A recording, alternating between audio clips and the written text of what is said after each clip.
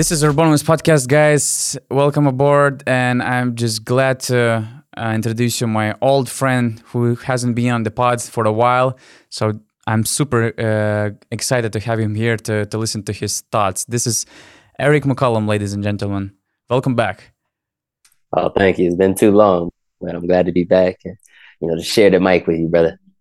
Yeah, I believe that you have a lot of things to say about EuroLeague basketball. We are 6 games into the season. A lot of interesting stuff had happened. We discuss these things weekly, but we hadn't listened to you for a while, and we wanted to actually to continue to have you and another basketball person on the podcast, just as like we have Mike James before the season doing a review of the best transfers of the summer.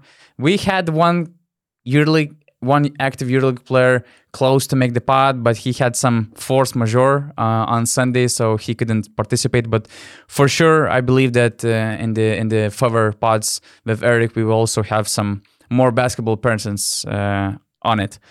Eric, I mean, you have actually a lot of to say. I mean, you have a great season and in Izmir, and I was about to ask you about it, but probably first of all, the good thing is that we just have you here on the podcast because you had this crazy situation on Saturday, I believe, this crazy fan encounter in Izmir. Can you just get us through what had happened and what's going on with that crazy fan who was, tried to assault you with his knife in his hand?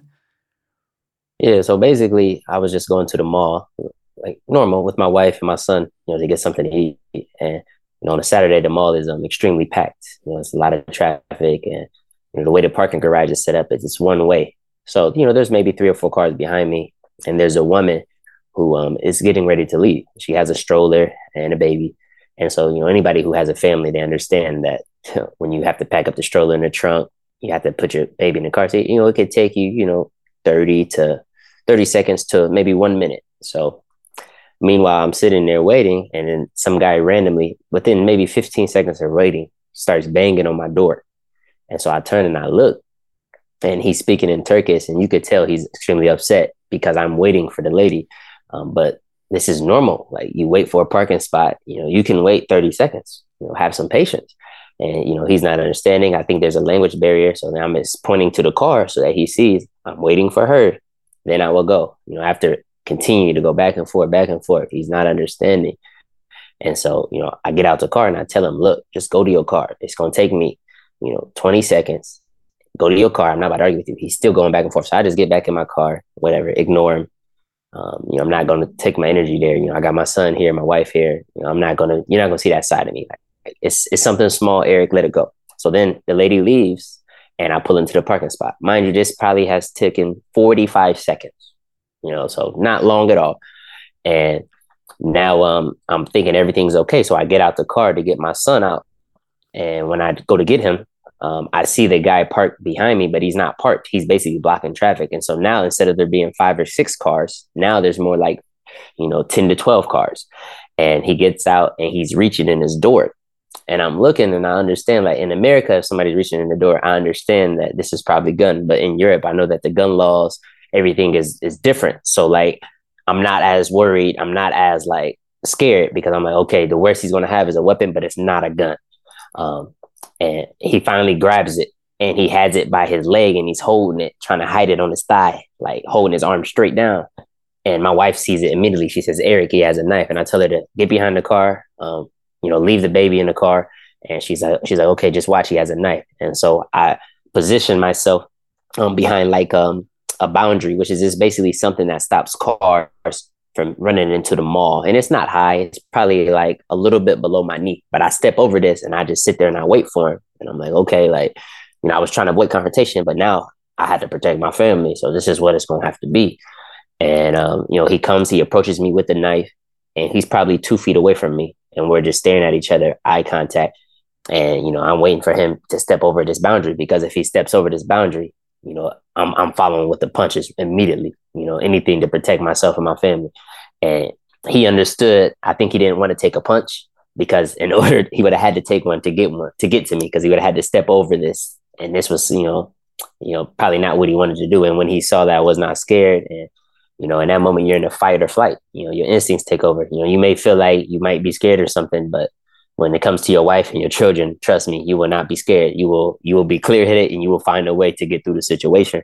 And eventually, after 10 seconds of us staring at each other, he backs up and he's still talking. And I just tell him to get out of here, go. And luckily, there was 3 or 4 good Turkish Samaritans. They ran up, they grabbed him, and they grabbed him by the forearms and the wrist because he had a weapon. And then they restrained him, and they was pushing him to get in the car, telling him to go. And then all this time, his daughter jumps out, and I didn't even know there was somebody else. And she was 16 or 17 years old, if I had to guess, around this age. And she's crying, she's hysterical. She's like, "Dad, let's go! Stop it! Stop it! What are you doing?" And then I go and take a picture, the license plate, and his daughter is trying to smack my phone away, and I still get the picture. And then meanwhile, they're so distracted on me that my wife has recorded, the incident, and we have a picture of his face and everything. So, I tell the GM, I tell the team, I tell my team manager, and we fast forward it to the police just because, okay, I'm safe. Nothing happened to me. But to pull a knife out on somebody, this is crazy. And, maybe I can't prevent my situation from happening, but maybe I can protect the next person. If somebody goes through this or if somebody doesn't have a voice. Luckily, I had people who could hear me. I had people who cared about me, who supported me, and who pursued this.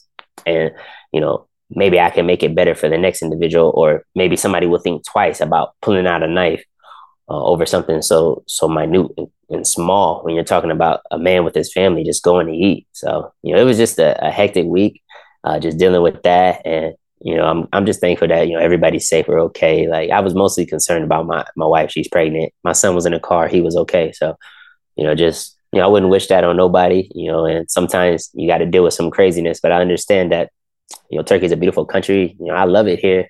We have great fans, and, I won't let one person, ruin my image of Turkish people or of Izmir as a city, because Turkish people have been nothing but friendly and loving to my family.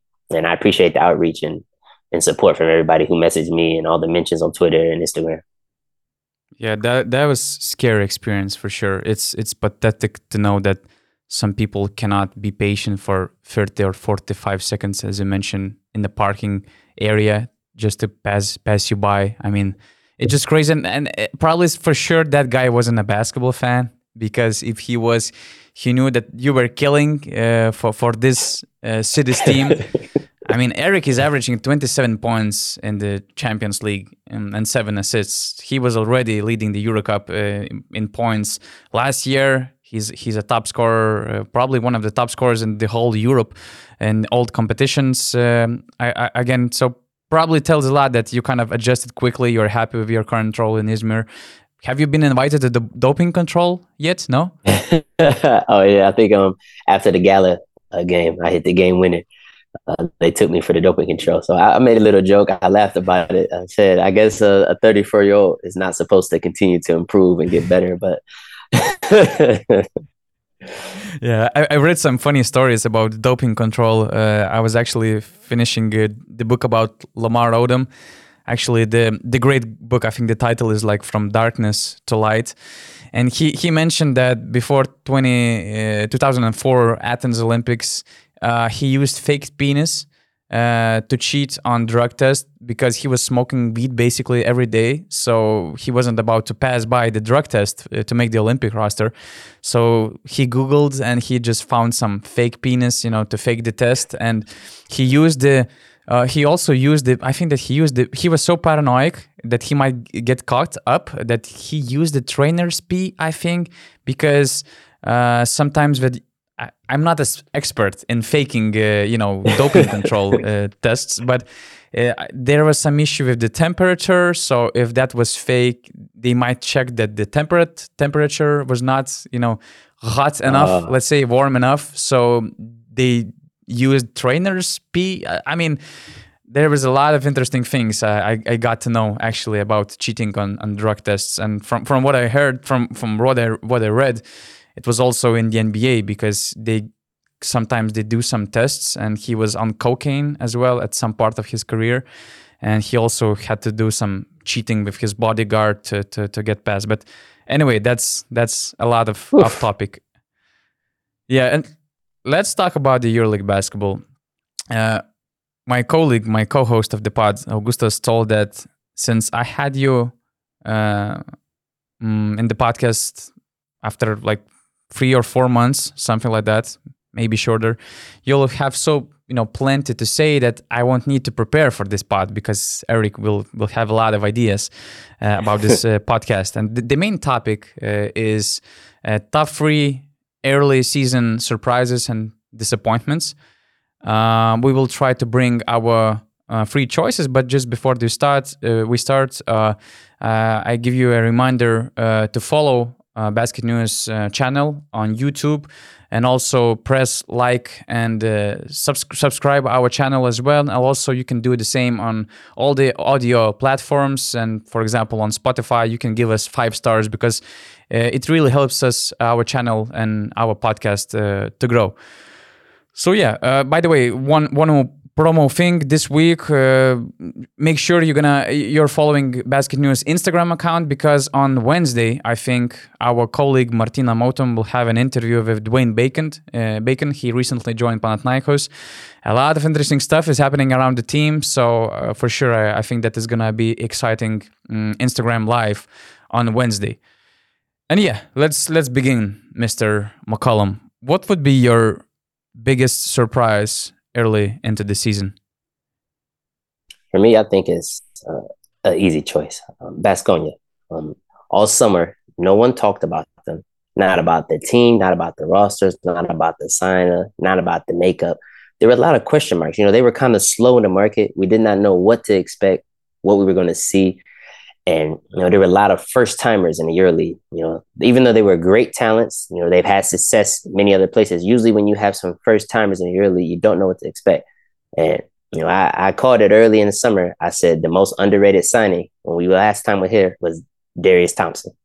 I said, as somebody no one's talking about, he's elite level point guard, and he's showing it. This is a guy who's shooting 55% from 3. He's averaging 12 points a game, 7 assists. He's kind of the engine, the maestro to the team. He's running everything, organizing, and he's been excellent. And then obviously the clear choice that everyone's talking about, Marcus Howard. I mean, he's only playing 21 minutes a game. He's scoring 19 points a game. That's insane when you think about the EuroLeague level. And he's shooting 46% from 3. And it's not like he's shooting 1 or 2. This is a guy who has 50 attempts. So I think with that, volume of shots, we understand that this is an elite shooter. And I had question marks just because first time in Europe, going to the EuroLeague, dealing with the physicality, how him and Darius would mesh together, Darius Thompson, the point guard. So, just seeing that, how they're using him, they started off using him more as a 1, I think early in the season when I was watching the games, and then they realized that he's such a gifted scorer. We're just going to slide him to the 2. And I think that's what encouraged him probably to bring Perrier Henry to give him another option at point guard, so that they have Thompson and Henry. So now they have 2 elite level playmakers, 2 guys who can be top 5 in assists in the EuroLeague and who are also defensive minded. So I'm really impressed with Baskonia, and I did not see this coming. The fan support, what they bring, but they've been excellent, and they have the best offense in the EuroLeague. I mean, 91 points a game, and they're explosive. Yeah, I think they had multiple 100 points, both in the EuroLeague and ACB League, which is really rare here in Europe. And I have Baskonia as my biggest surprise of the early season as well. Basically, for the 3 main reasons. You already mentioned 2 of them. As I checked, Baskonia has 3 of 6 best rookie scorers in the EuroLeague. For sure, it's Marcus Howard. He's the 4th best scorer in the competition. He's averaging, as I mentioned, 19 points just in 20-21 minutes.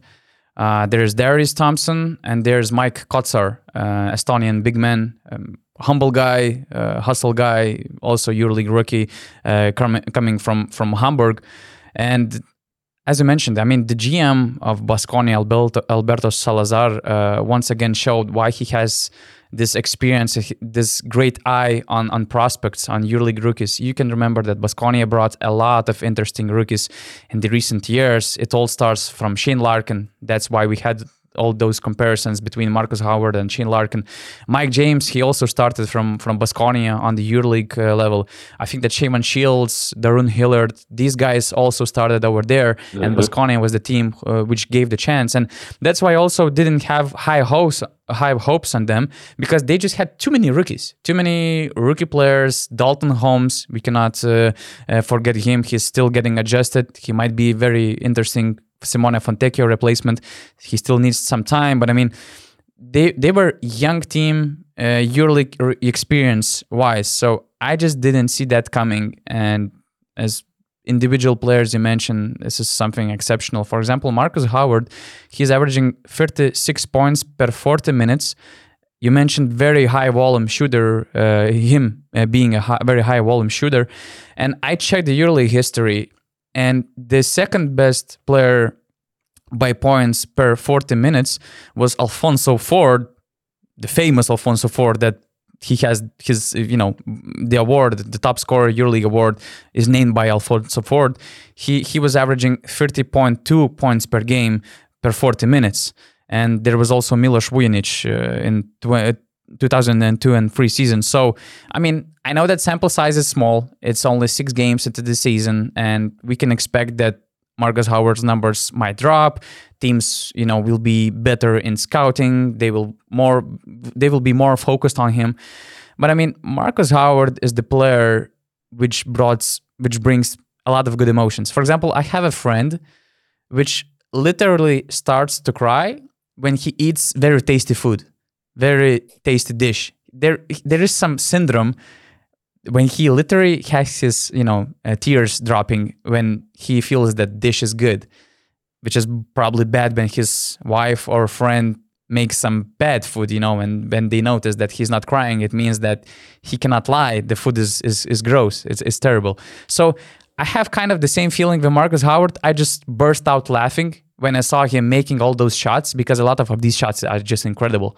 Sometimes he's making some unguardable shots. So it's going to be very interesting to see the adjustments of the opposing teams, how they're going to try to handle this Marcus Howard offensive sparks he already did early in the season. The other thing what I wanted to say about Darius Thompson, I mean, there were some doubts about him. Is he vocal enough to be the main point guard of the team? Is he aggressive enough, to lead the team? And especially coming into the situation like in Baskonia, where he's about to start, where he's about to play an important role from the beginning, not just adjust as a backup like Carson Edwards, for example, or some other guys. But dude was just incredible. And I just love not only his on-court performance, but better than me what kind of guy he is. And I remember when Peria Henry joined Baskonia, I was trying to dig in how Darius Thompson are feeling about the signing. Because if I'm a player, if I'm a point guard, and I see Baskonia bringing Peria Henry, who has status in the EuroLeague, I'm not sure how I'm feeling. Is he going to steal my minutes? Is he going to steal my role? Because Peria Henry is another player who needs the ball in his hands. I don't feel comfortable about that. Although I'm doing good on the court, although the team is winning, although I'm having a good stat line, Peria Henry is coming to my team. I'm kind of scared. And I try to dig in how these players are feeling. And from what I understood, Darius was just happy that they're going to have more depth on their backcourt, that they're going to have Peria Henry's experience, how much he's going to help the team to, consistently win all those games and to keep the team on track. So it tells a lot about the guy. Yeah, Darius is a great character guy. You're talking about a guy who has an immense talent, who can play, who's having a great season. And like you said, it just shows his selflessness. I actually spoke to him about it, and he was excited. He was like, man, we're going to have another guy who can create. It takes a lot of pressure off for me. It allows me to also play off ball some, to give defenses a different look. He understands that the team can be more dangerous with 2 creators, and it will allow him to show some of his scoring ability because he has that. Oftentimes, I was on him last year about shooting more, looking for his shot. And I think this year he's found that perfect balance of scoring and creating. And Perret allows him to free himself up more sometimes and to give a different look. But, I think, anytime you have a good character guy who's talented, who works hard, the sky's the limit. And He took off last year at Lokomotiv Kuban, and didn't miss a beat. Was the best point guard in the Euro Cup. I said it countless times. I had the best point guard and I had the best five man. And I repeated, I harped on those two guys all year, and people thought I was probably just hyping them up because they were teammates of mine. I've had lots of teammates over 13 years. I was telling you and everyone else that these two players were different, and I'm happy that everyone's getting to see, that Darius Thompson is that player. He's elite, and he's going to be in the EuroLeague for many, many years. Unless, who knows, down the line, NBA might try to steal him. He's a guard who's athletic, he has size, but I think he's a guy who will play in the league, in EuroLeague for many years, make lots of money, and be one of the best point guards, for the future.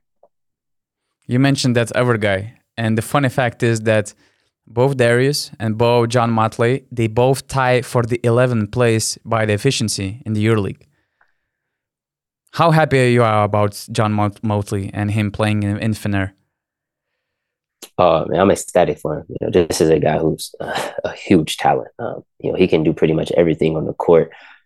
Offensively, he can play the short roll. He can play back to basket. He's strong. He can dribble. He's agile. He can move. And he can shoot that mid-range shot. And he's a decent three-point shooter. So, just to see those things translate. And I try to tell people that, skill level, is something that translates at every level. Doesn't matter, NBA, Euro Cup, Champions League, domestic leagues, EuroLeague. If you have skills, it's going to always show. Now, okay, if you're just more athletic, if you're just bigger, stronger than people, sometimes you will have struggles when you play against people who match that. But, with Jonathan Motley, he's a guy who's going to be probably the most physical, one of the most athletically blessed, strong, tough, but he's also very skilled. And you'll see him when he pushes the ball, when he faces up the big man. I mean, I think just watching his performance, his efficiency, how he's able to, to play with Scotty, to play with Nick, how he's not the focal point offense, but he finds a way to impact it night in and night out. And I think you're going to start to see more play calls, more post-ups, more times where he's bringing the ball up to the court, where you're going to start to see a Tutis, give him a little bit more,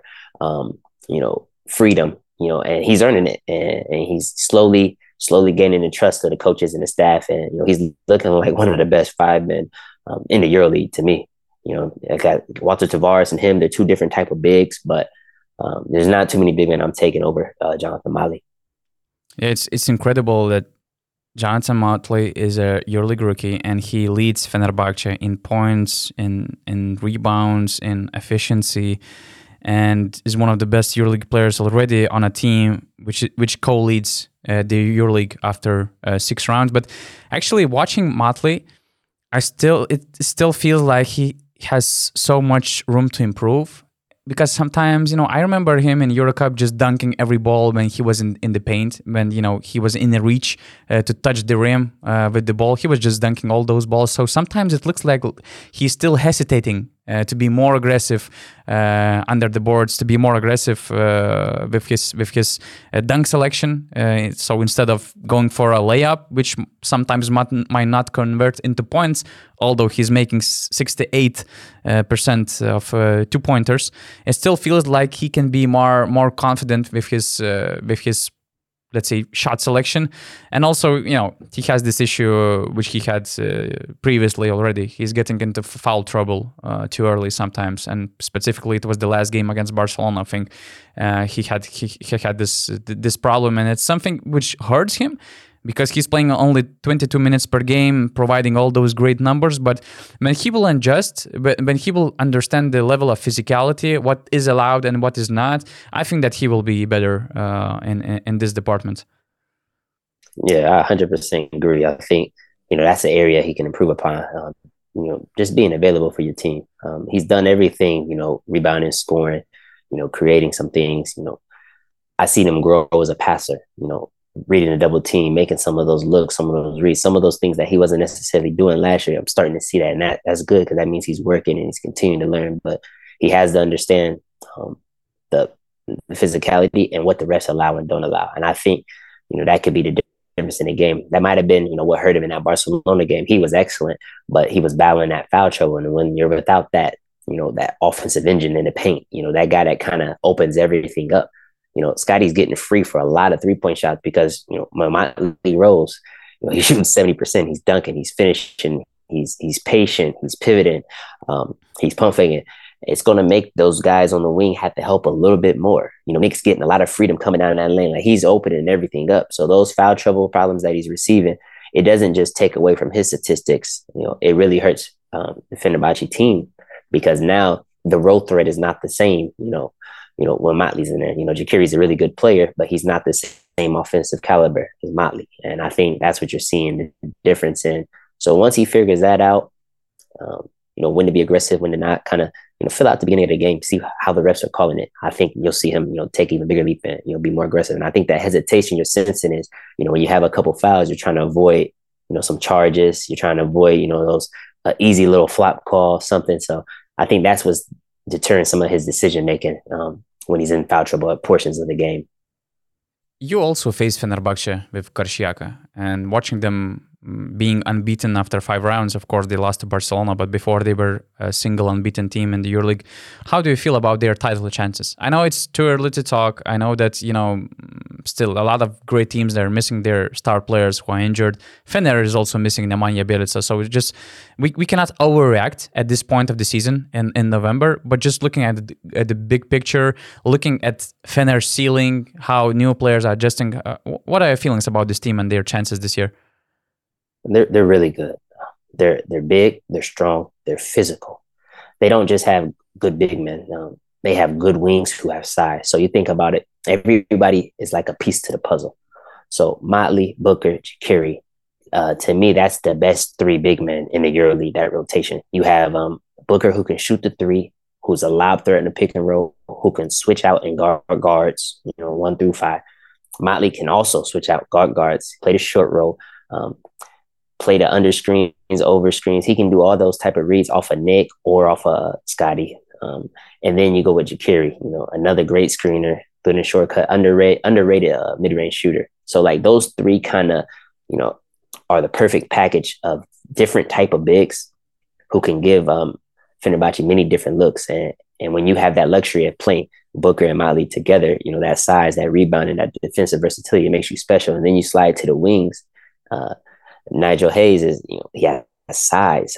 He can guard many positions. He plays his role, spot up shooter, close out attack guy. But he also can post up a lot of those smaller guards when teams try to play small. They try to go with those extra creators. And obviously, Nick is back to his form. And I think he never left. I think now the freedom's just there. We talked about that, being able to create. He's shooting the 3. I mean, really good right now. He only shot 17 attempts, but he's shooting 53%. He looks confident. He looks comfortable. He told that he improved. I remember that he had one of these early interviews during the season, and he said, "Believe me, I really improved my shooting." So sample size is small, but we already see some results of that summer work. Yeah. You can tell like his spot up shot, it looks confident. And then now I think because of Nick being there, Scotty can be himself. He can focus on scoring. He doesn't have to focus on creating or running the team. He can be that elite shooter that he is and be in attack mode all game. And that's when you're seeing him at his best. So you combine all that. And then Marko Guduric is, a good balance, taller guard. He can play the pick and roll. He can shoot. He has good pace. He's poised. I really like what they have. And, Carson Edwards, he's kind of like their bomb off the bench. There's going to be some games where he's not going to score much. The minutes are sporadic. He's still adjusting to Europe. Sometimes he gets too deep in the paint.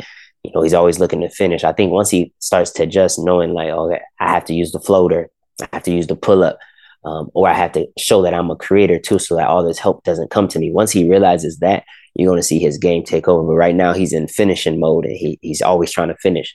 And he's good at it sometimes. You're going to see like he's an explosive shooter. He can do things. But until he finds that balance of, when to pull up, when to create for his teammates, his game will be inconsistent. But I think he's a really talented player, and it's just an adjustment period. But they have everything. I mean, the roster is so good right now. I almost feel like if Bjelica comes back, he's kind of going to mess it up. Not that he's not a great player in his own right, just because now where do you find 20 minutes for him? Like who gets less minutes? Where do you find his touches, his role? He's a key player. Like he's going to want the ball. He's going to want to play some pick and roll, like, how do you fit him in? Like, I mean, I guess it's a great problem to have if you're a Tudis, but you almost have too many weapons, So I don't know. I'm very curious to see how he's going to swing this, how he's going to keep these guys happy. Remember, in domestic league, only 5 players can play in the Turkish league. So that means every night you're going to have 5 guys sitting out. Will they maintain the rhythm? Will they stay in shape? Will guys be mature? All these questions are things that, we'll see as the season progresses, because a lot of guys, don't want to sit out. A lot of guys get upset. A lot of guys, lose focus. You're in Istanbul. It's a great city. It's a lot to do. There's many distractions. When you're not playing in Turkish league game, are you going to be professional? So I think that's what we're going to see. But wait, did I hear that? Did I hear it right? You said that Motley, Booker, and Jikiri, Fener has the best front line in the EuroLeague, or I think so. Selection in the center position. In the center position, just because everything, the best fives, I think they have. Jikiri, he's big, he's tough on the switch. Motley, Booker, they're both tough on the. Most versatile, right?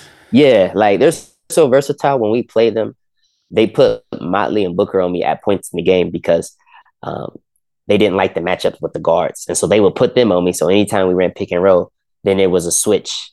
And it's not really a difference. Booker's guarding me, switch, Motley's guarding me. Those are two big, strong, fast, athletic guys. So it's not easy to shoot over these taller guys. But these are just, how many bigs can do that? Can go guard the one, press the ball full court, and be in a position and quick enough to guard that. Not many can do that. So when you talk about that defensive versatility, that's what I'm talking about. And then when you talk about the ability to score on the inside and out, and I don't think there's many fives that match that that Fener brings. Yeah, because I just thought that was a big statement, because for example, we have Real Madrid with Tavares, Vincent Poirier, Petar Corneli also adjusting to the EuroLeague and has some nice tools. Of course, if it goes broader with the front line, Barca has Vesely, Mirotic, and Shanli, for example, or Mike Toby. But yeah, if we're talking just about center position, Itudis should like what he have as his tools to execute in this position, to execute all his ideas. You mentioned distractions in Istanbul. Just in this book of Lamar Odom's book, there was a story that sometimes, Istanbul is really a place where there are too many distractions, because even in 2004, when Team USA had some unprecedented amount of security guards around them, because it was a first big tournament after 9/11 attack. I think it was a big first tournament for the Team USA, and they had a lot of stars like Allen Iverson, Steph Marbury, Tim Duncan on the team, a lot of great players on that team. So there was a huge security around these guys, and Allen Iverson was, let's say, protagonist of taking most of the team out of well-secured team hotel to one of the Istanbul nightclubs. I think that nightclub was owned by Mehmet Okur, but somehow there were some paparazzis. They found them out, and security guards came to the nightclub to get all the players back to the hotel safely. So yeah, Istanbul has some distractions. Okay. We kind of expanded on our first selection of biggest surprises. Just to make clear, we had Baskonia as number one for you and for me as well. What's your second pick? For me, is Monaco. I always thought they had a good roster. I always thought there was extreme talent there. But you have to think, Elie Okobo misses basically the entire preseason, the entire training camp, because he's with the national team.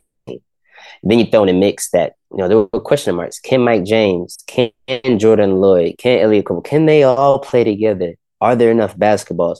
And, I'm seeing, them playing well together. I'm seeing them sharing the ball. I'm seeing them looking happy, like they're enjoying it. And so that's the thing. Like, a lot of guys are talented, but when you see guys who are happy to play with one another, and Jordan Lloyd is a guy who can play with anybody. I could tell just because, he can play defense. He's been in different roles.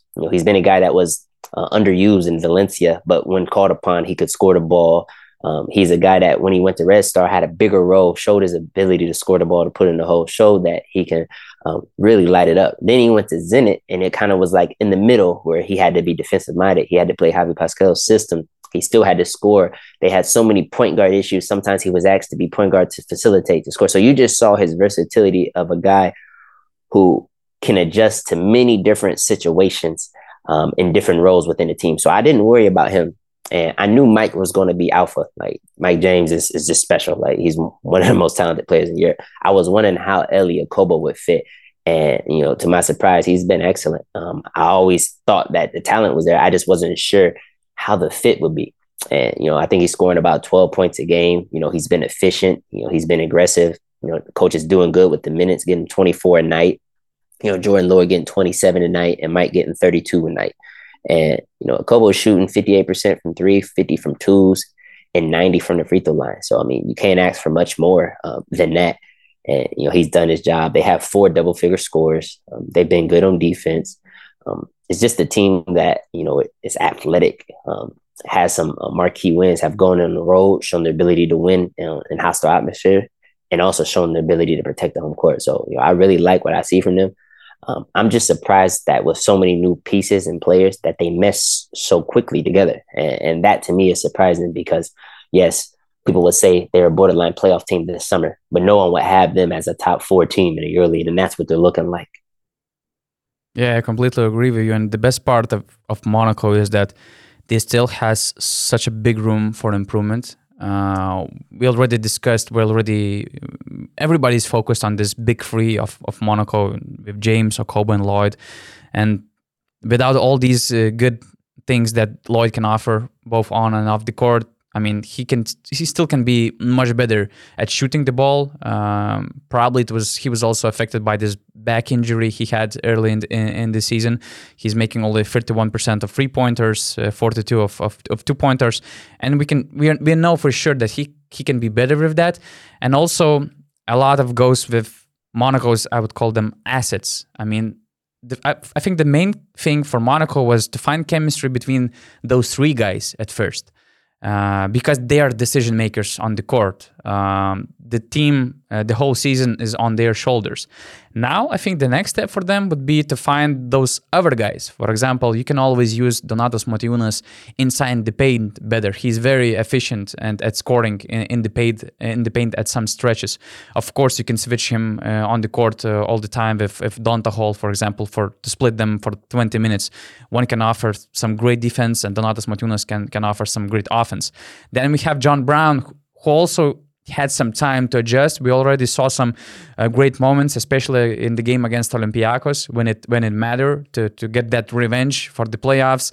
Both Okobo made a big statement, scoring 23 points. Both John Brown made a big statement, making some crucial defensive stops.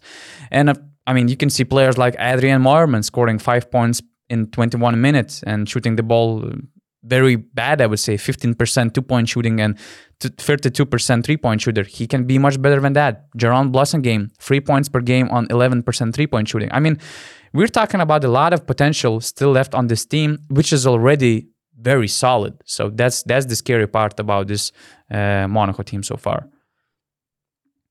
Yeah, and I didn't take them in my top surprises because I kind of already admired them a lot in our previous podcast. But for my second selection, first I was, my first pick was Baskonia, rookies, the entire team.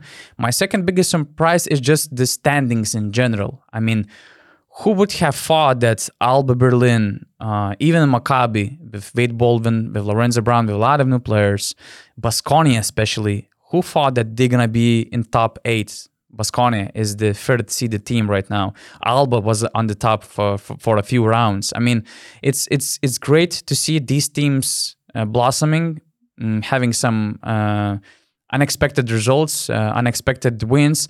And for the second part of the surprises, that we have these final 4 teams, let's say in the bottom of the standings. Virtus Bologna, 2 wins in 6 games. Efes, 2 wins in 6 games. Even Real Madrid is very unconvincing with 3 wins. Milan, 3 wins. That's the worst start since Ettore Messina took the team. And I'm not overreacting. It's the beginning of the November. So as, for example, Šarūnas Jasikevičius once said when he was the head coach of Žalgiris that he starts looking at standings only when January or February kicks in. Because in this new EuroLeague format, it doesn't really much what's happening. But it's easier to be said than done. And sometimes teams are overreacting, especially teams which are run by big owners or by big organizations. So I'm just curious to see who's going to overreact. And we already hear these rumors about Real Madrid and their head coach, Chus Mateo, being on a hot seat. I don't see any, let's say, overreactions in Milan. unless they're gonna bring some player just from overreaction. Maybe that's what they did last season with some injuries they had. FS, they're not going to overreact. I mean, they went through it for the last 2 seasons and they won the EuroLeague back-to-back. Of course, they made the signing Isaiah Taylor, but probably that was just a needed and logical step looking at their roster depth. But just in general, this picture of the standings, of some interesting games, of some interesting outcomes, it's quite surprising, and it tells a lot about the EuroLeague, and that you cannot expect for any easy game, no matter who you play, basically.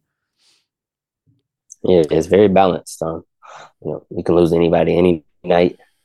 We like the talent. The games have been extremely competitive. It's been good basketball. I think it's exactly what the EuroLeague wants, and what the fans want to see. Your third selection, and this was a tough one, the third one, because you're trying to see what's the fit, what's the problem, and for me, I would basically say, I thought that Partizan would struggle, so they're my surprise, because after not having a clear point guard, trying things, not making, maybe the necessary moves, for positions of need, I will say.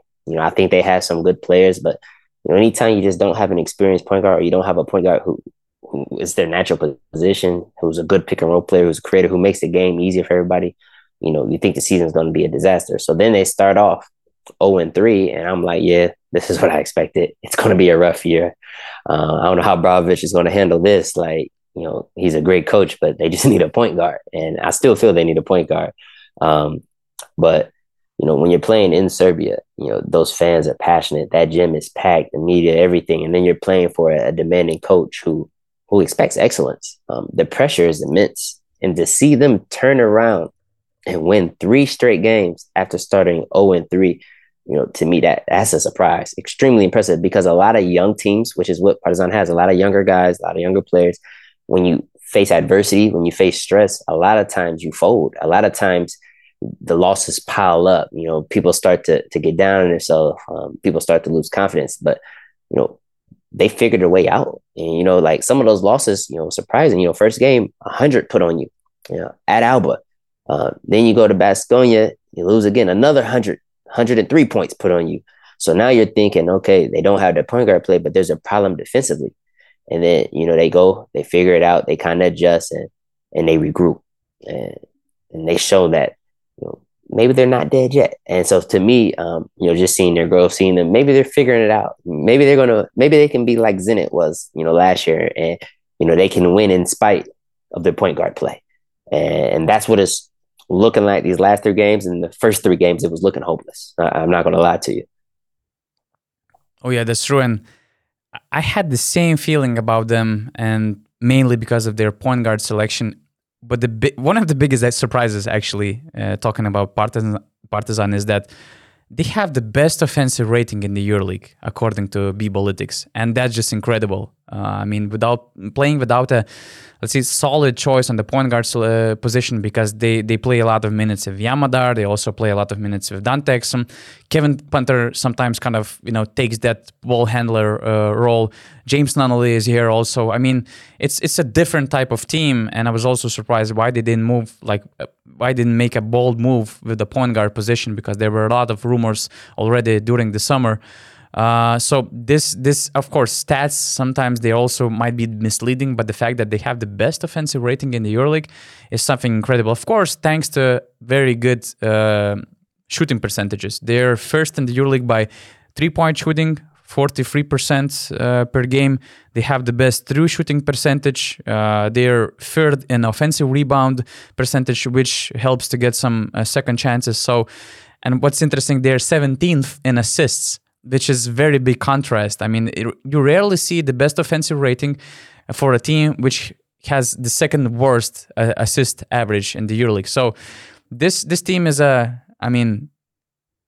very unexpected, unpredictable team. You never know who they might lose, and you might expect them winning against every team. So with some roster adjustments throughout the season, they might be even better. And what do you think? What kind of point guard they would need?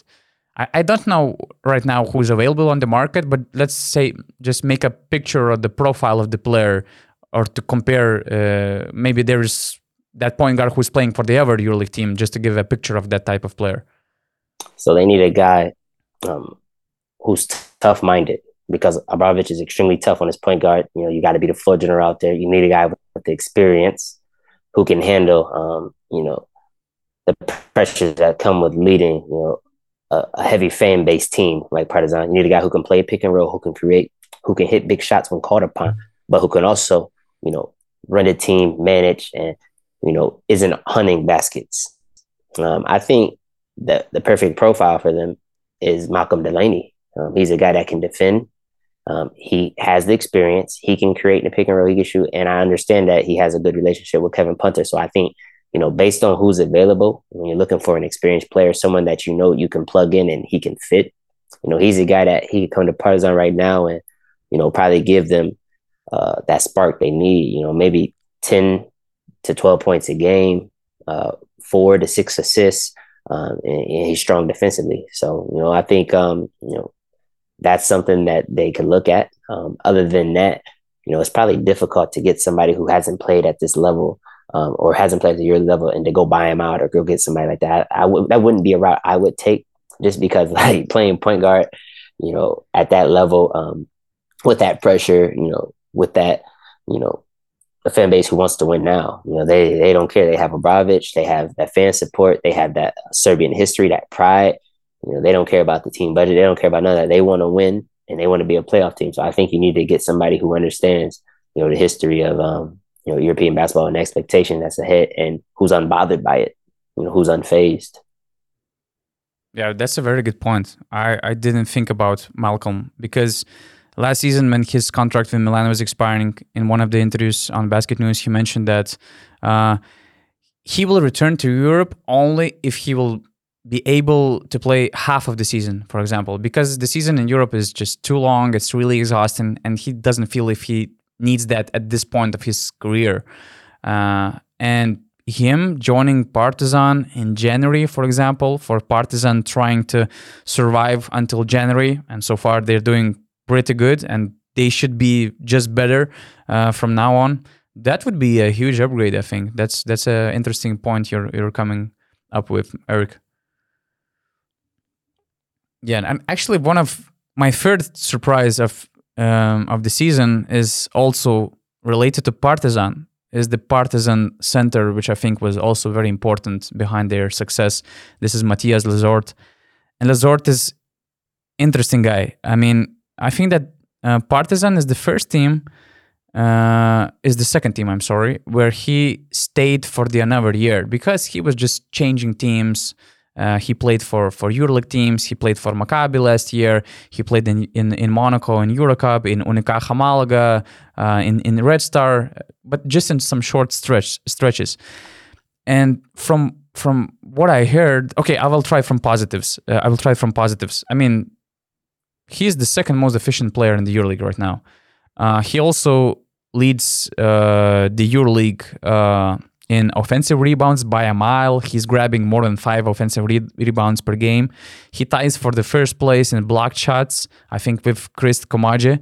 And as I mentioned, he's second in player efficiency rating, just behind Sasha Vezenkov. And the biggest impact, I mean, the stats show, and I think my eye test also shows that what kind of impact he makes on the court. And numbers are just crazy. With him on the court, Partizan's rebounding increases by 15%. Partizan's defense improves by 7.5 points per 100 possessions when he's on the court. And the offense also improves per 19 points per 100 possessions when he's on the floor. It's also related to the fact that Partizan doesn't have a solid backup. Balša Koprivica or Tristan Vukcevic, they're just too young and they're not ready yet to contribute on that level. And I mean, Lezort is playing hell of a minutes, 34 per game. So it really helps him to get all those crazy numbers. But watching Partizan play, I think that his physicality, the way how humble he is in the paint, it really changed some games. For example, for instance, there was the Žalgiris game, and Žalgiris was the best offensive rebounding team in the EuroLeague before going to Belgrade. Partizan, and thanks to Matthias Lezort, of course, they limited them to only 9 offensive rebounds in the game, which helped them to win the game because it was one of the main strengths of Žalgiris. And he's changing the game with his blocks, with his rebounding, with just his presence inside the paint. And I remember, I was kind of digging in about this player before he decided to stay in Partizan, and few of the main question marks was that he was not, let's say, the smartest player on the court in terms of decision making, because he has so much energy that sometimes he cannot control it, and he sometimes he's wrong with some decisions on the court, and that's how other opponents, they're taking this advantage.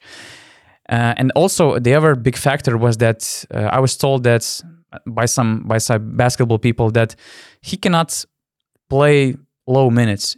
He needs to be on the court for long stretches, for long minutes, to be productive, to feel the rhythm, to feel the momentum of the game, and to be efficient for the team.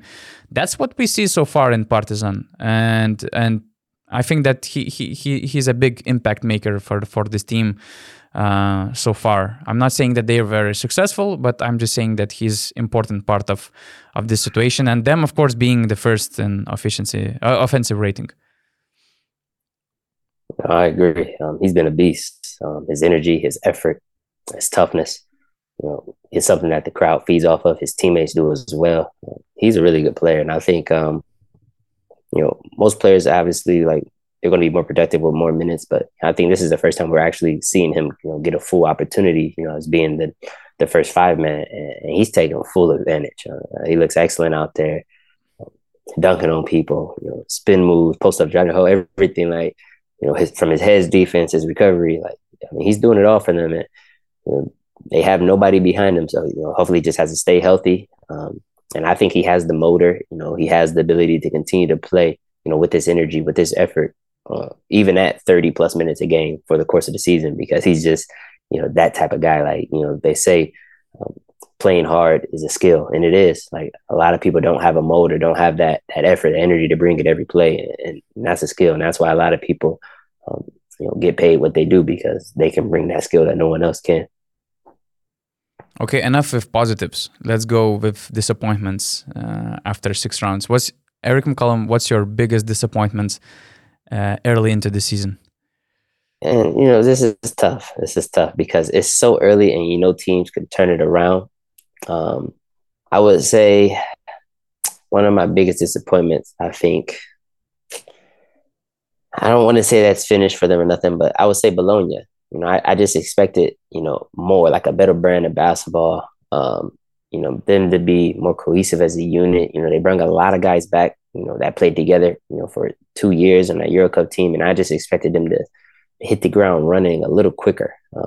It just seems stagnant. They scored 62 points in Partizan. It's a tough place to play, but, when you have all these offensive weapons, Tadosic, Jordan Mickey, you have these talented guys, you just think 62 points, okay, you can lose the game, but you expect more than this. Now, part of that might have been because, Shingilia was hurt, he was out, but, with a team with this deep of a roster, with this big of a budget, but, so many experienced players, you expect kind of the next man up approach. And, if one guy can get hurt and he's not even a guard, and it can kind of throw the trajectory of your team off like this, it's scary. It's different. When a guard, when Shane Larkin gets hurt, yes, he has the ball a lot. He creates, he makes the game easier for everybody. But when a big man gets hurt, usually you can pick and plug, which basically means you can just plug somebody else in, and you can kind of keep the engine going. Maybe you're not the same team, but you just stay afloat. You keep your head above water. And I think they struggled last year in the Euro Cup, and then, they got fortunate with some matchups with some key teams losing, with,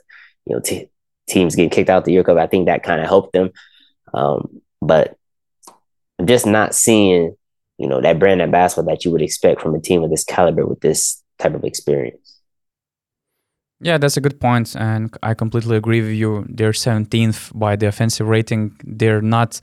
when I have a free evening, when I pick a basketball game to watch, I try to avoid Bologna, Virtus, because they're not playing let's say they're not playing sexy basketball on this tough EuroLeague schedule when we have so many games clashing each other.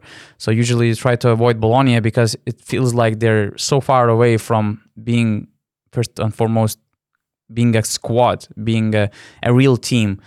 And maybe that's what also impacts their offense because, as I mentioned, they have talent offensively. They have one of the best passers in Europe, Milos Teodosic. They have Ife Lundberg, for example, some other guys, some other assets. But it seems like that they still didn't find their roles. Sergio Scariolo just coming back straight from the Eurobasket, missing all the preparation.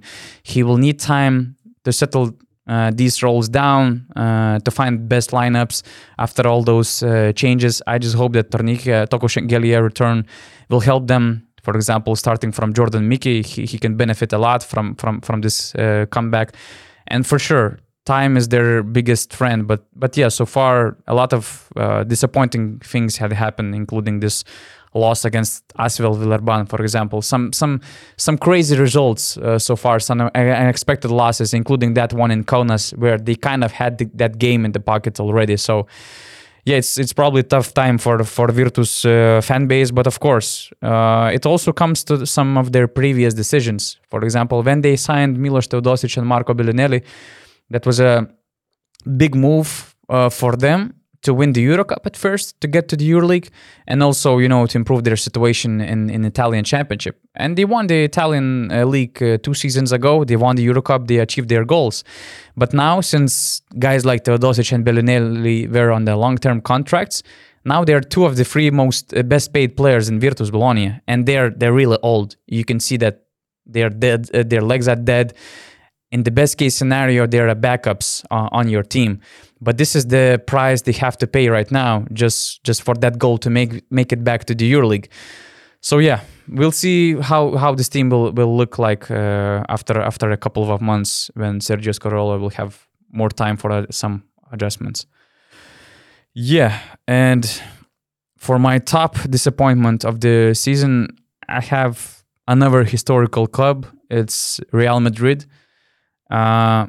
A lot, and I think that a lot of goes on their sports director, the man who runs sports decisions, basketball decisions, Juan Carlos Sanchez, because the first bad move he made was firing head coach Pablo Lasso. I mean, I think that he was just doing a wonderful job in the club for 11 years, and the problem was that the GM, the sports director, he never got along with Lasso. And there is a joke around Real Madrid organization that the GM was looking for a reason to fire Pablo Lasso for 11 years. The problem was that Pablo Lasso just kept winning. And he made this, he forced that move because if you remember that story, the main reason why they decided to part ways with Lasso was that he wasn't good, from the medical perspective. He had this, he had stroke, if I'm correct with the word.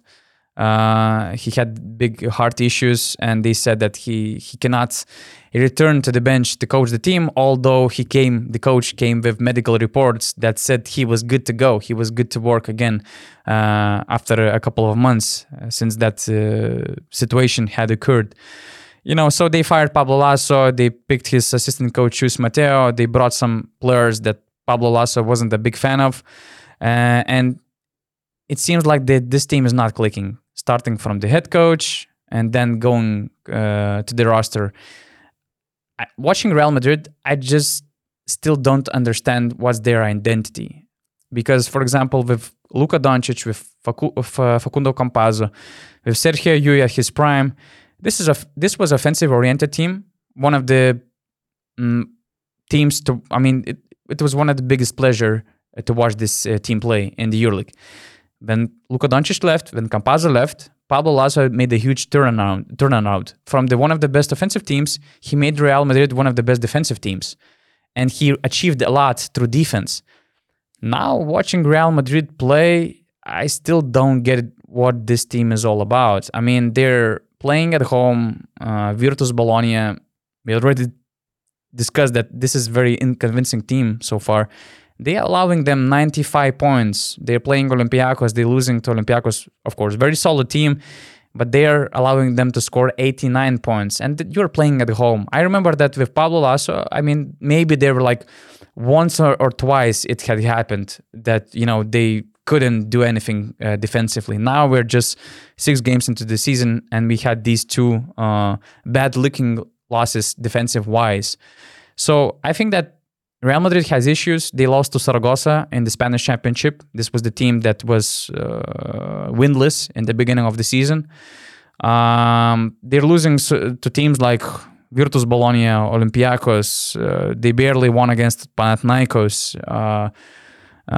Some other clubs. They got close to Barcelona just because some crazy ending of the game, but other than that, it was a easy win for Barca. So, I mean, I understand that they still need a lot of time, but I think that this is the organization. Just like in the beginning of the podcast, I remembered about some teams overreacting. I think that Real Madrid might overreact, and there are already reports that Chus Mateo is on a hot seat and that Real Madrid is just exploring coaching market.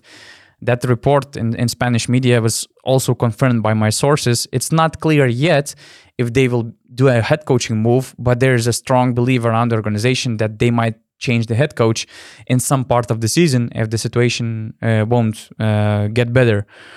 So if that will be decision, that just will prove that decision to fire the head coach Pablo Lasso was a big mistake. It kind of felt like a big mistake already because players were unhappy too. Some of them expressed their disappointments on Twitter, for example, which is really rare on that level, on talking about these type of players. So I don't know. For me, it feels like Real Madrid is just a team which, the train is going off the track, and at some point of the season, they're just gonna crash. So maybe I'm dead wrong. Because it's too early to make some observations like that. Yeah, Real Madrid was actually my second choice for disappointment. So I mean, you kind of hit everything on the head. Especially a team that has like a dominant front line like that. When you have a Tabar, you throw in Bibicelli, like these are really good guys in the 5 and the 4 position. And I think you add somebody like a Hazonia, somebody like Musa, and you see the potential that this team should have. They're scoring 79 points in Europe, and I think it's just consistency at the point guard position. Sergio Llu right now is not in a good rhythm. He's shooting 25% from twos, 21% from threes.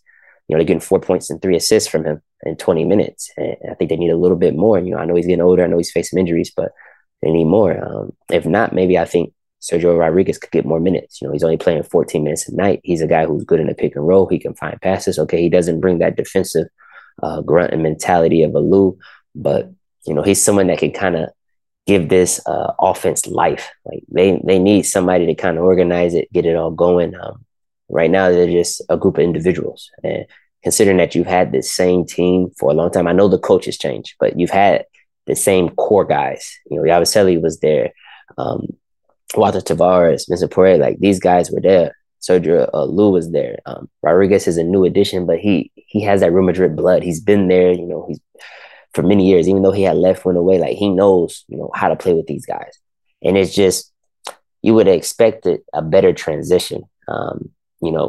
Even though you get rid of a coach, when you keep a transition, the fact that you have not seen it means it just shows you how valuable Pablo Lasso was and the job he did, and I think, Real Madrid has been a disappointment, and until that point guard play picks up, I think firing a coach is probably like the next worst thing you can do, just because now there's going to be even more instability. There's going to be no consistency. Now you're going to have guys who already are trying to find an identity within offense, within themselves, within the role of the team. I'll just go with my for selection since we both had Real Madrid. I will expand on with some other teams which also disappointed me, but there was some other thing which doesn't involve players or teams which kind of got me disappointed. And let's start that I was very harsh with I was very harsh towards officiating in the Eurobasket during the Eurobasket competition. So I cannot ignore some crucial mistakes that so far happened in the EuroLeague. And I think if you remember, especially in the last round, there were some very questionable calls starting from the game between Olympiacos and Valencia. The last, let's say, alley-oop block, it was by Webb, if I'm right, was clean. Everything was okay, but I think when Kostas Lukas was making that late jumper, I think that Victor Claver just touched his hand, and it was pretty obvious. And I think that was a big missed call because Olympiacos was down by one. So Lukas is a really good free throw shooter, although he missed two. Surprisingly, because he was like 30 of 31 before that game. I think that he could have won that game for Olympiacos. You probably remember how Panathinaikos owner Dimitris Giannakopoulos was mad and he blamed the EuroLeague for the for the officials continuously doing a bad job, especially in Panathinaikos games. I don't fully agree with it, but what I saw in the game against Partizan, I was also not very pleased. I saw a lot of uncalled travels in the end of the game by Partizan bigs.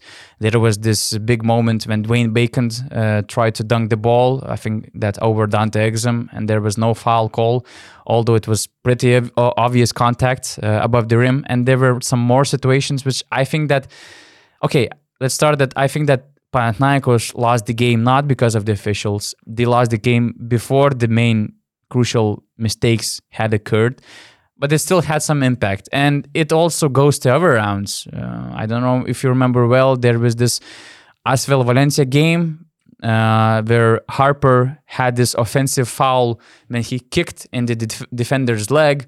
I think that the result was tie, and Valencia was about to try to win the game, and somehow from the offensive possession, you ended up getting 2 free throws. I mean, okay, maybe it's not the problem of the officiating.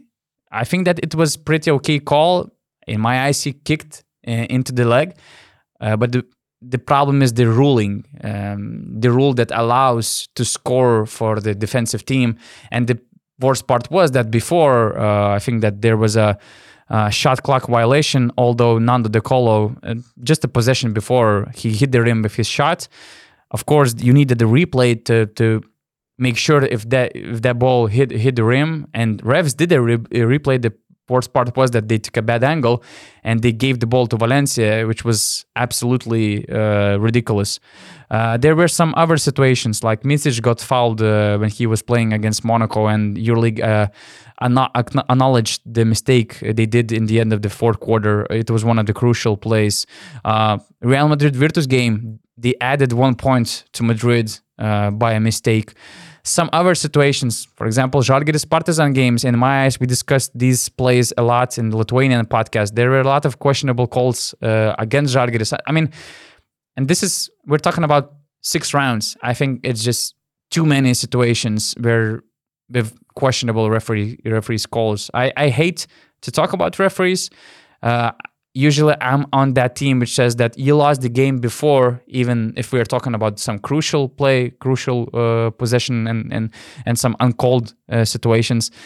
But since I've been very harsh about the Eurobasket officials, and since EuroLeague has their own referees because they're not allowed to officiate in the Eurobasket, I had to be, fair for both sides and to say that EuroLeague refs can also step up to match the EuroLeague players' level on the court. Yeah, probably you didn't have that point. You didn't have that pick on your selection, so you can continue with the last one, probably, right? Yes, the last one. Virtus Madrid and your last disappointment of this early of the season. The Harper, I think what you said. I mean, those were some great points. I watched that game when Harper kicked the guy on a 3-point shot, and I just feel like it should have been treated as an offensive foul. Loss of possession. Asvel gets the ball out of bounds, and 1 point, whatever, on the clock. Like, treat it like a charge. Like, to get points off of this is cheap, and it just doesn't make sense because it's an offensive foul. He kicked it. The offensive player had the ball. You don't deserve free throws on this. So, like, I seen that. I seen the Mises call that was missed. He came under the shooter, landed on his foot.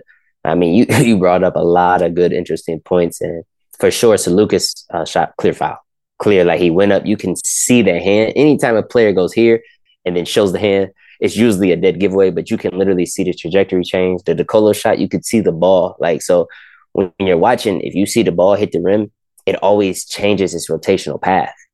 And so just watch the ball. Once it changes spin, like it hit the rim. Like you've been playing basketball long enough, or you've been reffing games long enough. These are clear tells. So I mean, you make some excellent points, and I have to agree with those. My third choice, I wasn't thinking about the rest, but I mean, I almost want to switch it now. But my third choice is it's not that a team is it's a disappointment, not because I expected much of them. It's just because it's always a team that overachieve. Always a team that everyone underestimates. I always underestimated them. When I seen the roster, when I seen everything, I'm like, oh, they're not going to be good. And then every year, somehow this coach has them in the playoffs, has them ready. So maybe I'm spoiled because Trikieri has spoiled me into thinking that he always, as a musician, he's going to do something with nothing or something with less. And not to say that Bayern Munich shouldn't be considered one of the top teams. They're not rosterized, but they always find a way to sneak through. So for me, I'm just surprised that they're 1-5 because they're a team that usually sneaks wins, that plays high quality basketball, and that finds a way. And I think they'll still find a way. They'll figure it out. They'll right the ship. But I know the roster doesn't say they're supposed to be, 5-1 or 4-2, whatever. But it's one of those teams where they just find a way to win. Like I expected them more to be where Zalgiris is, at 3-3 or Asvel, like just finding a way to do that. And I just feel like a team that doesn't have immense talent, when you dig that hole, it's extremely difficult to get out. Even if you have, a good system, good tactics, even if you have guys who follow to what the coach's game plan is, like it's extremely difficult to change the energy around an organization when you're starting off 1-5 and, it could only get harder. So they're a surprise just because, not because I don't think they're good, but because that Trikieri's teams always overachieve. And right now they're not. So that's what's surprising to me. Yeah, and they played 4 games, home games of 5. They're 1-4. Now they're 1-5. They started the season with 5 losses in a row, and of course it's kind of alarming. Yes, it's disappointing, but we can remember that they started the previous season also 0-4. Of course, partly to Russian clubs' exclusion, they managed to make the playoffs. It really helped them, to shift to the top 8. But at least there is, that sense that, okay, they're losing, but you can kind of trust the process because they proved that they are reliable, that this is a project that needs a lot of time. They had some crucial changes, I would say, of for example, Cassius Winston playing a very important role. And I just hope that they kind of, they will jump off from that game against Efes. I think that it was a great team win. With a lot of great performances starting from Cassius Winston, the way the EuroLeague rookie and the way how he controls the game, the potential he has in controlling the game, hitting some important shots, how sharp he sees some situations, some nice passes. I liked from what I saw. They could have been in a better situation if Nick Weiler-Bob made both of these free throws against Milan. It was a painful moment for the player, when the team was down by like 1 point. There were like 2 or 3 seconds left. Nick Weiler-Bob had 2 free throw attempts and he missed them both.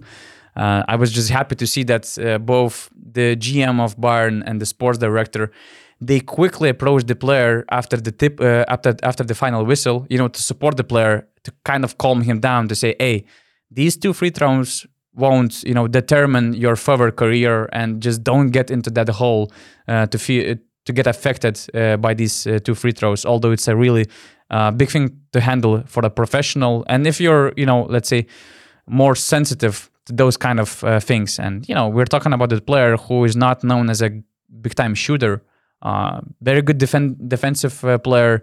He kind of managed to become a point guard for Andrea Trinchieri team, but his outside shot was always a big question. So it's great to see him making 3-pointers by 45%. I agree with you. I mean, Bayern Munich kind of puts these expectations just because it's Andrea Trinchieri's team. They have, nice roster. Wouldn't say that is the most talented team, but they look good as a team. And I fully believe again that they have this potential to work it out throughout the season and to be in a playoff race, which would be already a huge achievement for this club. Because sometimes we do this mistake. We have our own expectations, and we just think that it's a must. Now they have to make the playoffs. Although when you look at the budgets, I mean, they're in the bottom with some other teams. They're not on the top. They cannot compete for the players like Fenerbahce, Monaco, some other big clubs now, Maccabi, for example. So in their money range, they're doing a great job. But we have these kind of affected expectations, and sometimes we have to see the whole picture that the playoffs is a really big shot for this team. So I also was kind of disappointed by the result, but since I kind of trust the process, I still give them time, and I really believe that they will improve a lot, and this win against Efes will be the start of something better. Isaac Bonga, for example, he played his second, I would say first full game, and when he was healthy, when he was in his rhythm, and you could see what kind of impact he makes on the court, offensively, defensively, how great he sees the court as a kind of point guard, point forward. I would say Rubit is injured, Otello Hunter is injured. Other players will get into their rhythm. I like the potential of this team. I really think that they're gonna improve. So that's why I don't have them in my list of disappointments. Yeah, I think they're going to be good, and I think they're going to improve, and I think they can right the ship because they've been playing good basketball, just a couple of tough losses, and I think they can be fine. I think they're playing good basketball. I was just surprised that they lost a couple of games, tight ones, and usually they're a team that kind of figures it out and usually gets a couple of surprising wins. And I think it's too early; they'll be okay. But I think it's just because I think highly of Chikari's coaching ability that. To see them 1-5, it's just surprising, but not alarming. Yeah, I agree. And as you just mentioned, it's so early. It's so early to get disappointed. Actually, for example, I have teams like Efes, Milan on my list. What makes me a little bit disappointing about Milan that even though they brought Kevin Pangos, Brandon Davis, Billy Barron, they still struggle offensively. They have just 15th best offensive rating in the EuroLeague. If you remember the last year, they had some really big offensive issues. They were also 15th by the offensive rating in the league. In some games, they barely got more than 60 points, and including the playoff series against Efes. So I just thought that with these signings, they will get much better. Of course, a lot of Shaywan Shields got injured, and it's a very big blow to the organization because we're talking about the top 10 player in the whole EuroLeague, and he was the best scorer on that group. Unique player, unique forward in the EuroLeague. Also, Nazmi Trulong just came back after getting injury, and we're talking about two offensive threats that should improve this organization. So I'm also kind of patient, although their start, as I mentioned, is the worst in Ettore Messina era. I really believe that they will get better. Talking about Efes, for example, I'm not really surprised by their record because that's what we already witnessed in the two of the previous seasons. They also don't have Shane Larkin. They might miss him for the entire November, and it's tough. Some players might have some motivational issues, which starts with not getting back into transition defense, for example. What maybe disappoints me so far, maybe the way how they're trying to find who would finish the game. For example, there is Vasilija Micic and Will Clyburn. Maybe I just picked wrong games, but I didn't like what I saw in the end of the game against Monaco and Fener. Against Monaco, I didn't see Will Clyburn having ball enough. Although Vasilija Micic was hurt, he got injured in that play, which was later acknowledged as a mistake by the referees. He still had the ball in the extra time. He still made all those shots, although Will Clyburn was having his night. And then the game against Fenerbahce, there were some other situations where wanted to see ball distribution differently when I saw in the game against Fener. But these are things which will be, let's say, cleared out during the season. They will get better from that. They will improve, and this picture might be misleading so far, so early into the season. So it was, for me, it was really hard to find the third biggest disappointment. I even had the schedule. I even had the EuroLeague schedule as one of the biggest disappointments. I hate to have so many games clashing each other. And it's good to have EuroLeague TV subscription. It's good that I have some software to download games later. But if I'm a fan, I could get really angry. And I think that the way how EuroLeague should do something about it. I know it's hard to schedule games for the entire Europe to have at least 2 full game experience per one night. And I know that a lot of behind it is because we don't have Russian teams playing in the competition. And if you remember, usually Russian teams started their games early so that you could easily watch some other games late in Spain or Italy or in Greece, for example. Now, a lot of games are starting at the same time, and it's really hard to watch more than one game per one evening. I just think that it really hurts the organization, and we should follow football Champions League example, where they have at least 2 full game experiences per night. One game starts at 8 o'clock, the other game starts at 10 o'clock by Lithuanian time. So it should be the same in the EuroLeague as well, because TV rights is the one who makes the most money for the competition, and EuroLeague should take care of it. And we had this joke in our office that it seems like that Jordi Bertomeu, the former CEO of the organization, just pooped in the middle of the room and left the organization with this schedule issue, to handle for this new administration. I really don't believe that it's so easy, to ruin things. And, it's not, for sure, it's not easy to make the schedule, but EuroLeague should do something about it in the future if they want to be more profitable. Yeah, you make some good points. I was hesitant to list FS just because Shane's out. We know how important he is. We've seen them right the ship, and they're back-to-back champion. So I was hesitant, and then with Babal getting hurt, the guard depth just wasn't there, and they had a couple of tough games. The Valencia game could have went either way. Fener on the road, finish playing strong. That's tough when you're shorthanded. So I kind of excused them, but you'd like to see someone outside of Clyburn and Misa step up. Especially in the absence of Larkin. And I think Babal was playing solid until the injury. And then Milan, it was a toss-up between them and Bayern. I was trying to decide who I wanted. Although Milan has a lot of new players, a lot of new changes. So it's tough to have that chemistry built early. I think what's really hurting them is they have a great player who's just in a slump right now. I think Devin Hall really emerged last year. I mean, he was excellent. And I think he's a great player, and I think he'll right the ship. But right now, I mean, he's playing 30 minutes a game. He's shooting 19% from twos, 11% from threes, and he's averaging a little over 3.5 points a game in 30 minutes. So this is a guy that as a coach, you're normally expecting probably 11 to 13 points a game from. And that's a lot, when you're talking about, 10 less points per game from a guy who, is more than capable. And that's kind of slowed him down some. I know Pengos was struggling with his 3-point shot early.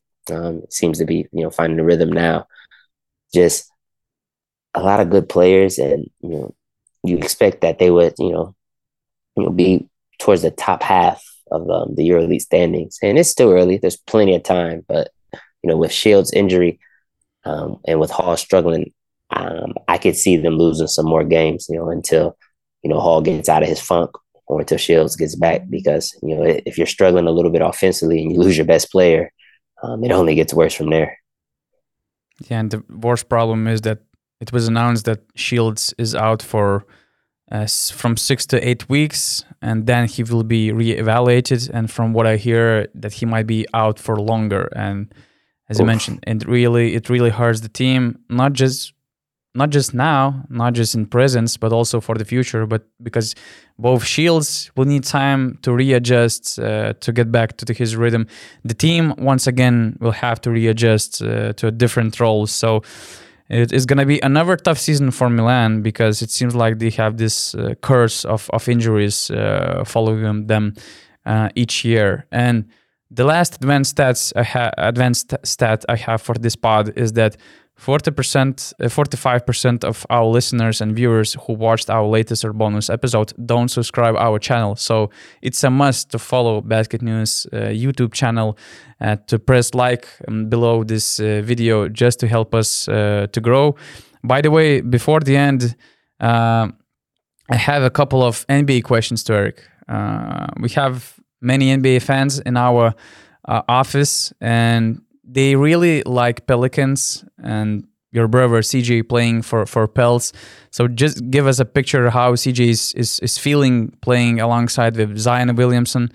We have a lot of expectations for him, to finally play, to finally avoid these injuries and finally contribute and make some, mark in the NBA with Brandon Ingram, many other players. How do you like their chances in general this season? I really like them. I think they're a top 4 team in the West. I think that's where they'll be positioned. You're talking about someone who's basically unguardable with one person. Zion Williamson, he's big, he's strong. He scores in the paint easily. I mean, we don't see anybody in the NBA scoring the paint like Zion Williamson outside of Giannis Antetokounmpo. So, he's that type of dominant force when it comes to attacking the rim and finishing, over bigger, taller defenders. So when you add that to the mix, I think the most underrated player on that roster is Brandon Ingram. I think he's one of the top players in the NBA. I think a lot of people don't realize it just because it wasn't televised, and they weren't making the playoffs. And now with my brother there, people got a glimpse of how special he is. Like 6'10", he can shoot the three. He's excellent in the mid range. He can dribble. He can play pick and roll.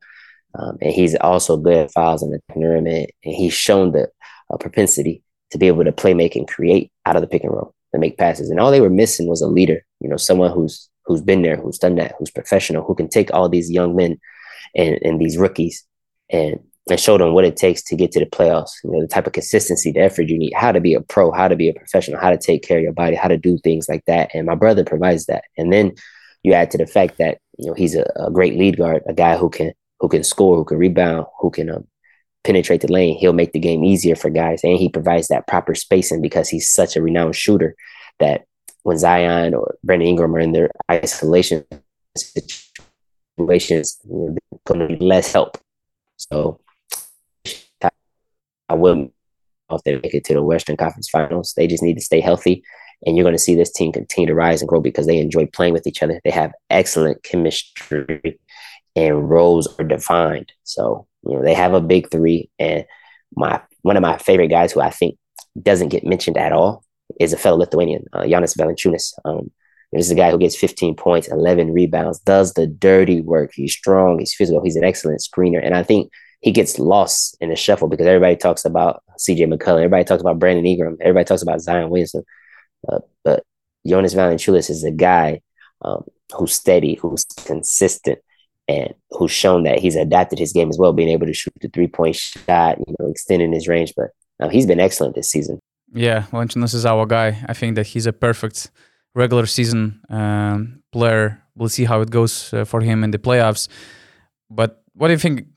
Could they make the case for the title? You already mentioned about the West Conference Finals.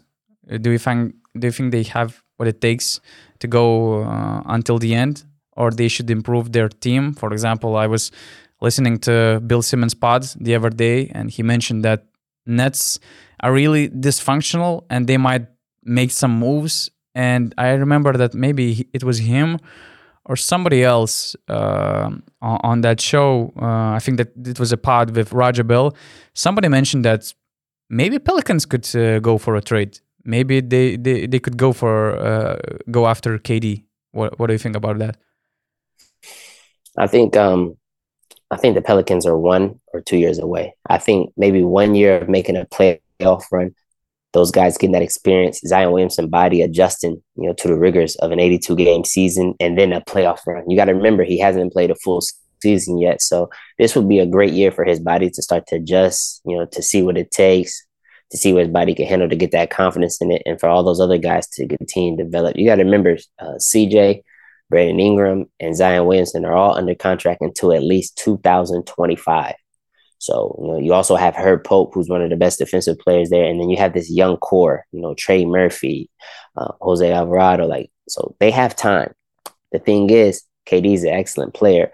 The reason I don't make this trade is because it mortgages your future. Yes, will you be able to win right now? Yes, but at what cost? KD is 33, 34 years old. And you would have to give up a young asset who you're going to have on contract for many years, who's already signed up, who you already know how they fit, what they do. And you would have to give up some picks and everything. And right now, the Pelicans are in excellent position. They have the Lakers pick for this season, which potentially could be a lottery pick the way things are going. And they have a core that loves playing together, that's shown their talent level and what they're capable of last season in the playoffs against the Suns. And now you add in once in a generational talent like Zion Williamson. You have to see that through. So there's no way I would make that trade without seeing at least one season of Brandon Ingram, Zion Williamson, and McCullough. And then from there, I think you'll have a full picture of what could possibly be. That's a good point, Eric. One of many good points you made in this pod. A pleasure to hear you again. And I think it was when you have a pod with somebody else, not in a group of at least 3 people, you think that it's going to be a quite short podcast. Even before the pod, when I was inviting the other player, I told him that, okay, join us and we will try to make it out in 50 minutes, for example. I see that we spoke for an hour and a half, and I believe that still there's a lot of time left, to discuss some other things, but let's put these things for the future pods that we will have. Thanks a lot for being here, and thanks a lot for your interesting thoughts, as always. So thanks for having me. It was a pleasure, and I look forward to seeing you again. And just for the end, guys, as I mentioned, don't forget to subscribe our channel. Don't forget to press like below this video for the future pods. Also, I invite you to join BN Plus community to become our subscribers, to make questions for the upcoming pods. Rytis and Augustas will be back on track here in studio in Vilnius. We will have a special Q&A episode. So to ask these questions, you have to become our BN Plus members, and then making the best question in the group, you can win the Basket News hoodie, sweater, and all the other good things we actually have on shop.basketnews.lt. To become BN Plus members, join us on basketnews.com/plus. That's all. A lot of things were said. Thanks all for watching and listening, and see you soon, Eric.